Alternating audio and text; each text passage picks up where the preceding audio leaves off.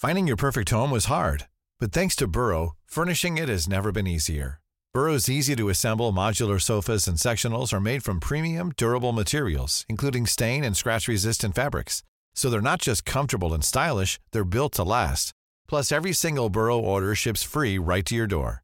Right now, get 15% off your first order at burrow.com/ACAST. That's 15% off at burrow.com/ACAST. Hey, I'm Ryan Reynolds. Recently, I asked Mint Mobile's legal team if big wireless companies are allowed to raise prices due to inflation. They said yes. And then when I asked if raising prices technically violates those onerous two-year contracts, they said, "What the f*** are you talking about, you insane Hollywood ass?" So to recap, we're cutting the price of Mint Unlimited from $30 a month to just $15 a month. Give it a try at mintmobile.com/switch. $45 up front for 3 months plus taxes and fees. Promo rate for new customers for limited time. Unlimited more than 40 gigabytes per month. Slows full terms at mintmobile.com. The Guardian. Hi, I'm Hersha Patel and this is Let's Eat, a podcast supported by McCain. Over the past 5 episodes, we've been looking at how British meals have changed over the years and celebrating the art of eating together. We've discovered the best food for your dinner party and what not to have when watching TV, revealing how to mix good food and great company. In today's final episode, we're tackling date night, cooking an intimate meal for you and your lover. It was mixed garlic bread with pasta. Phil Marra co-runs the Italian alpine food business Sorry Not Sorry. Imagine having a partner that couldn't cook. It would be hell. And Brad Clark co-runs Sorry Not Sorry too, and is also Phil's boyfriend. There's a pretty obvious pun to be made about gnocchi and nookie, but how long will it take us to make it? Pull up a seat and let's find out.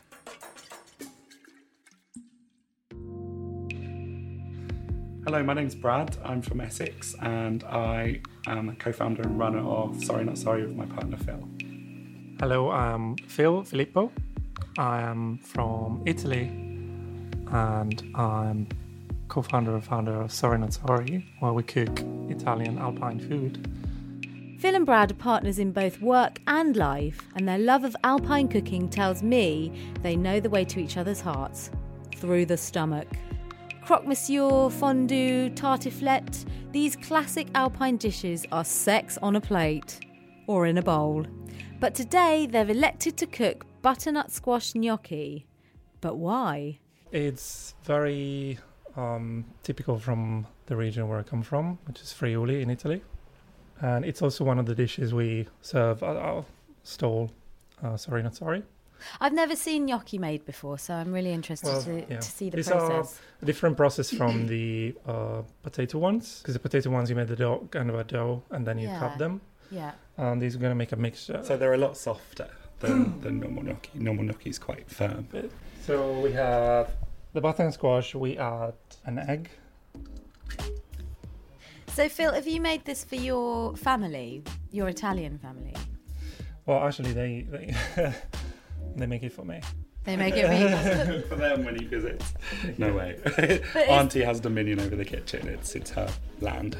Okay. So I actually learned from, mostly from my auntie, who is really good at cooking. So the gnocchi are made to Phil's family recipe, but that doesn't mean he's always the boss in the kitchen. It's obvious they work well together as a team. I think they'd have to cope with the trials of running a business together. Then we add some nutmeg. It's not usually in the actual recipe. We add it a bit. I'm adding the flour now, so that's pretty much it. When you start having like the right texture, you just try and boil one. And what is that texture before you put it in the water? Well, it's when it starts getting a bit like stringy. It's kind of pre-bread dough, post-pancake batter. So, Brad, when was the first time you ate this dish? The first time I ate this dish was when Phil made it for me. I, at the time, was a little horrified because I thought that I hated gnocchi.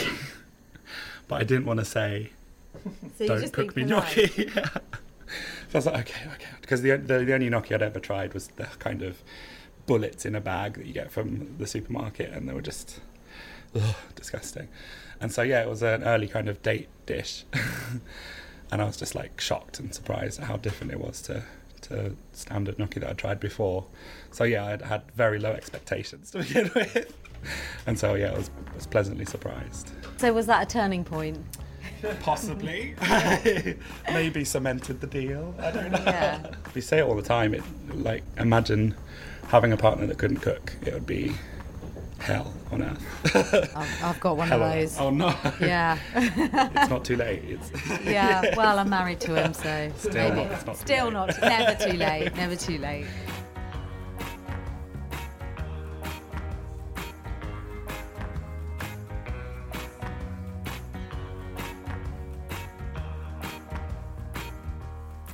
You guys have set up a business together, couples working together. Mm-hmm. How long? A recipe for disaster. Yeah, right? Normally a recipe for disaster. I don't know, we just decided to go for it. We both like food. What's your working relationship like? We actually, it's not that bad. It's pretty relaxed now, but I guess we've kind of found our positions in it. So Phil concentrates more on the cooking and I concentrate more on the kind of boring businessy stuff, I guess, if you like, and just supporting him in getting it to the market. So you've put a testing drop, I was going to say. Yeah, I guess that's a drop in. And so you're vigorously boiling it for... it's probably going to be like 3 minutes. Yeah. And then when he floats, it means that it's basically cooked. You just leave it there for another 30 seconds. And then I'm going to put them in cold water. Right. Because then we're going to put them in, we're going to fry them in butter and sage. Okay.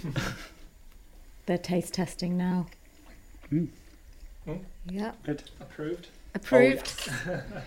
So look, you've got a whole big pot of gnocchi here. Yeah, it goes really far. You don't need much to make quite a lot of food, actually. You can serve quite a few people with very few ingredients. Yeah.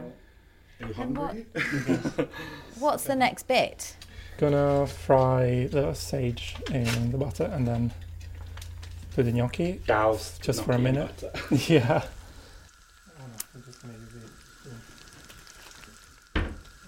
Phil, why did you choose this dish to cook as your first date meal? Well, it's one of my favourite dishes, of course, and it's not very complicated to make, but as well it has like some unique tastes and flavours. I think also it's one of those things where it's quite difficult to embarrass yourself eating it as well.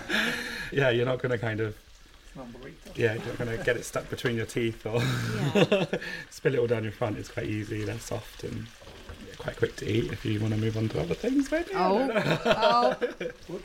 It looks absolutely beautiful. It gets more orange as well. The longer it's out of the water, the orange colour intensifies, so eventually it becomes very, very bright orange.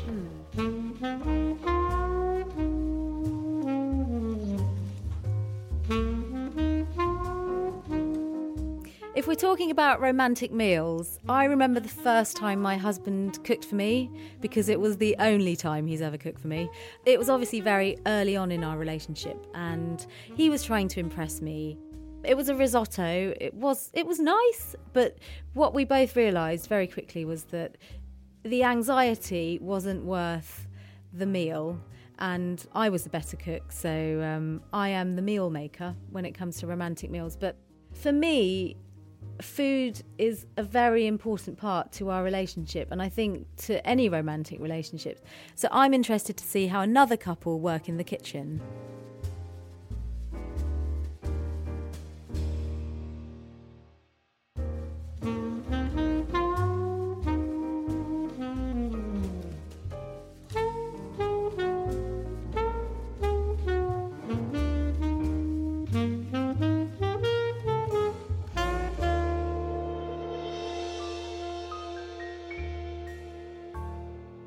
Today I'm playing third wheel to a couple and I've crashed their romantic afternoon lunch. Now I'm going to grill them about their relationship because they're partners in love and also partners in business, which is quite an interesting combination. So, guys, first of all, how did you guys meet and when? How long ago did you meet? So we met through a popular dating app, which will remain nameless. Feels like it was Grindr. It's Grindr. About 3.5 years ago. And how quickly did food come into the conversation? Well, I think we probably ate out first more than at home. To be completely honest, at the beginning, it wasn't even about a relationship or even probably dating in the modern sense. It was kind of just we enjoyed each other's company and would meet occasionally. So food was more kind of, oh, we're out all day, we have to eat, so let's go into a restaurant or something. So it wasn't until maybe a month or so in that we actually cooked ourselves. Who was the first person to cook and what was the meal? That would be me. And it was a curry. I do remember being a bit nervous as well, cooking it and thinking, I think I'd only just found out he was vegetarian. I remember looking up vegetarian recipes for curry, and I think it might have been a butternut squash or sweet potato curry or something like that. Yeah, I didn't realise that he has a kind of reaction to chili. So there was quite a bit of chili in it, which I've learned to not include too much chili anymore. But yeah, he was very polite and didn't say anything, just sat there sweating in the corner. But yeah, I remember being quite nervous about it. And I still feel it actually when I cook stuff for him. You really want it to be good for them. You really want them to like it. And it's not just about, oh my God, I did all this hard work and you don't appreciate it. It's like you actually just want them to like it. It's kind of... Yeah. That kind of feeling.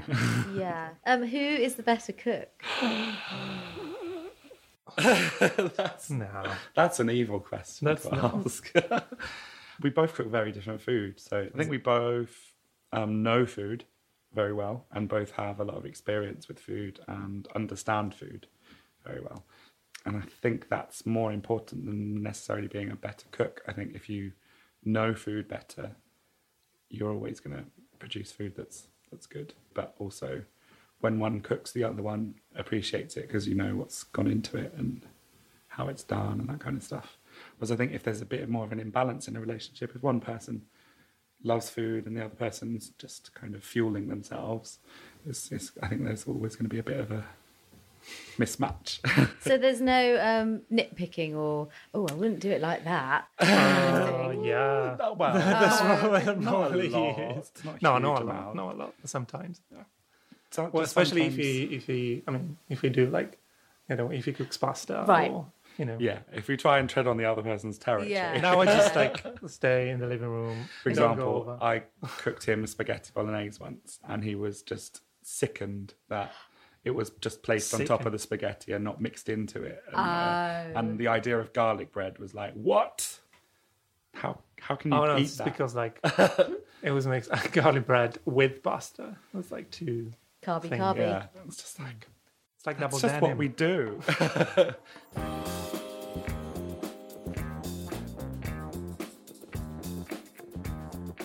What about your parents? Did your parents do romantic meals for each other? My dad would on Valentine's Day. He would cook for my mum, yeah. And my mum would always cook my dad steak for his birthday for kind of special occasions, yeah. Not on a kind of date night thing, or I don't think that was really a thing in those days. Yeah. I don't think that was a concept. Yeah, just as a kind of occasion. Yeah, so because my mum was like I guess you'd call them a stay-at-home mum now, not a housewife. It's not a great term for it, but so yeah, she was, there's four of us, so she was very busy raising us, and food was always kind of a treat and a luxury for all of us, not just between them two, but it was always together as a family. It was they never really went off and had separate dinners or anything like that. So well, my parents are not together, but they are, friendly. Yeah, they definitely don't cook like dinner dates.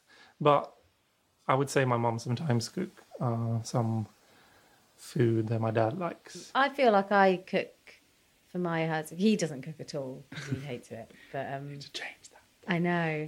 I'm going to tell him what you said. But I do think that I like to express. I think it's because of my parents. They kind of showed their love through cooking, not to each other so much, to the kids. Yeah, I think food's very powerful, and if you can do it, and if you know that what you make is going to make someone feel better, or feel good or be happy, then you kind of get a little bit addicted to the rush that you get from that.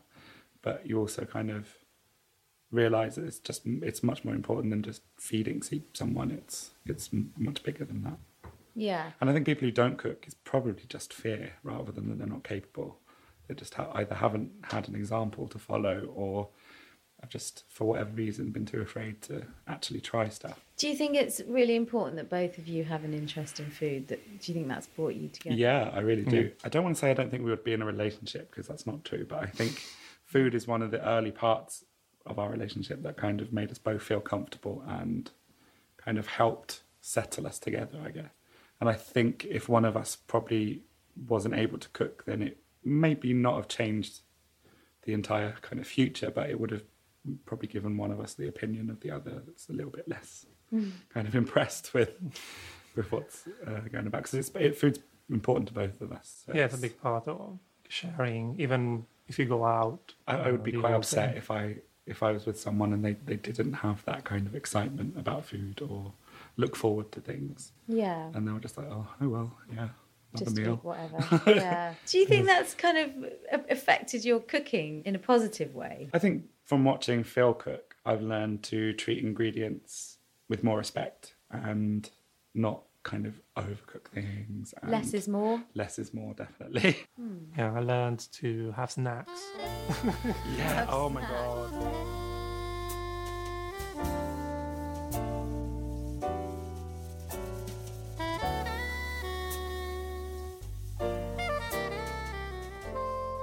I really enjoyed talking to a couple who had a shared interest in food, and they were quite different characters. So where Phil was a perfectionist and liked things to be just so, Brad was more, let's just get on and do it.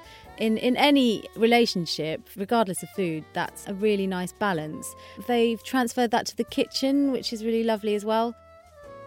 When I think of couples, and me included, the cooking's done separately because it causes too many arguments and one person's better than the other, and more often than not it's something that's not a shared experience in the kitchen. For me and my friends that I know, Phil and Brad have obviously got this down to a T. I mean, there have been no chat of food fights and arguments and breakups in the kitchen. And the most important thing I've learned from those two is never to keep your partner hungry. So this is the final episode in the series, and I can't believe how quickly it's gone. We have eaten a lot. Over these 5 episodes, we've roasted a chicken for a classic Sunday dinner, jazzed up instant noodles with the bottom of the fridge veg for a TV dinner, cooked up a romantic meal for 2, given our stomachs a hug with the ultimate comfort food, and gorged ourselves on a dinner party trifle, Yummington. And now I'm off to the gym. You can find all the previous episodes at theguardian.com/audio or subscribe wherever you usually get your podcasts. A massive thank you to all of our guests in this series and to our producer Lucy Dearlove at Rethink Audio. Jason Phipps is The Guardian's head of audio. Thanks for listening.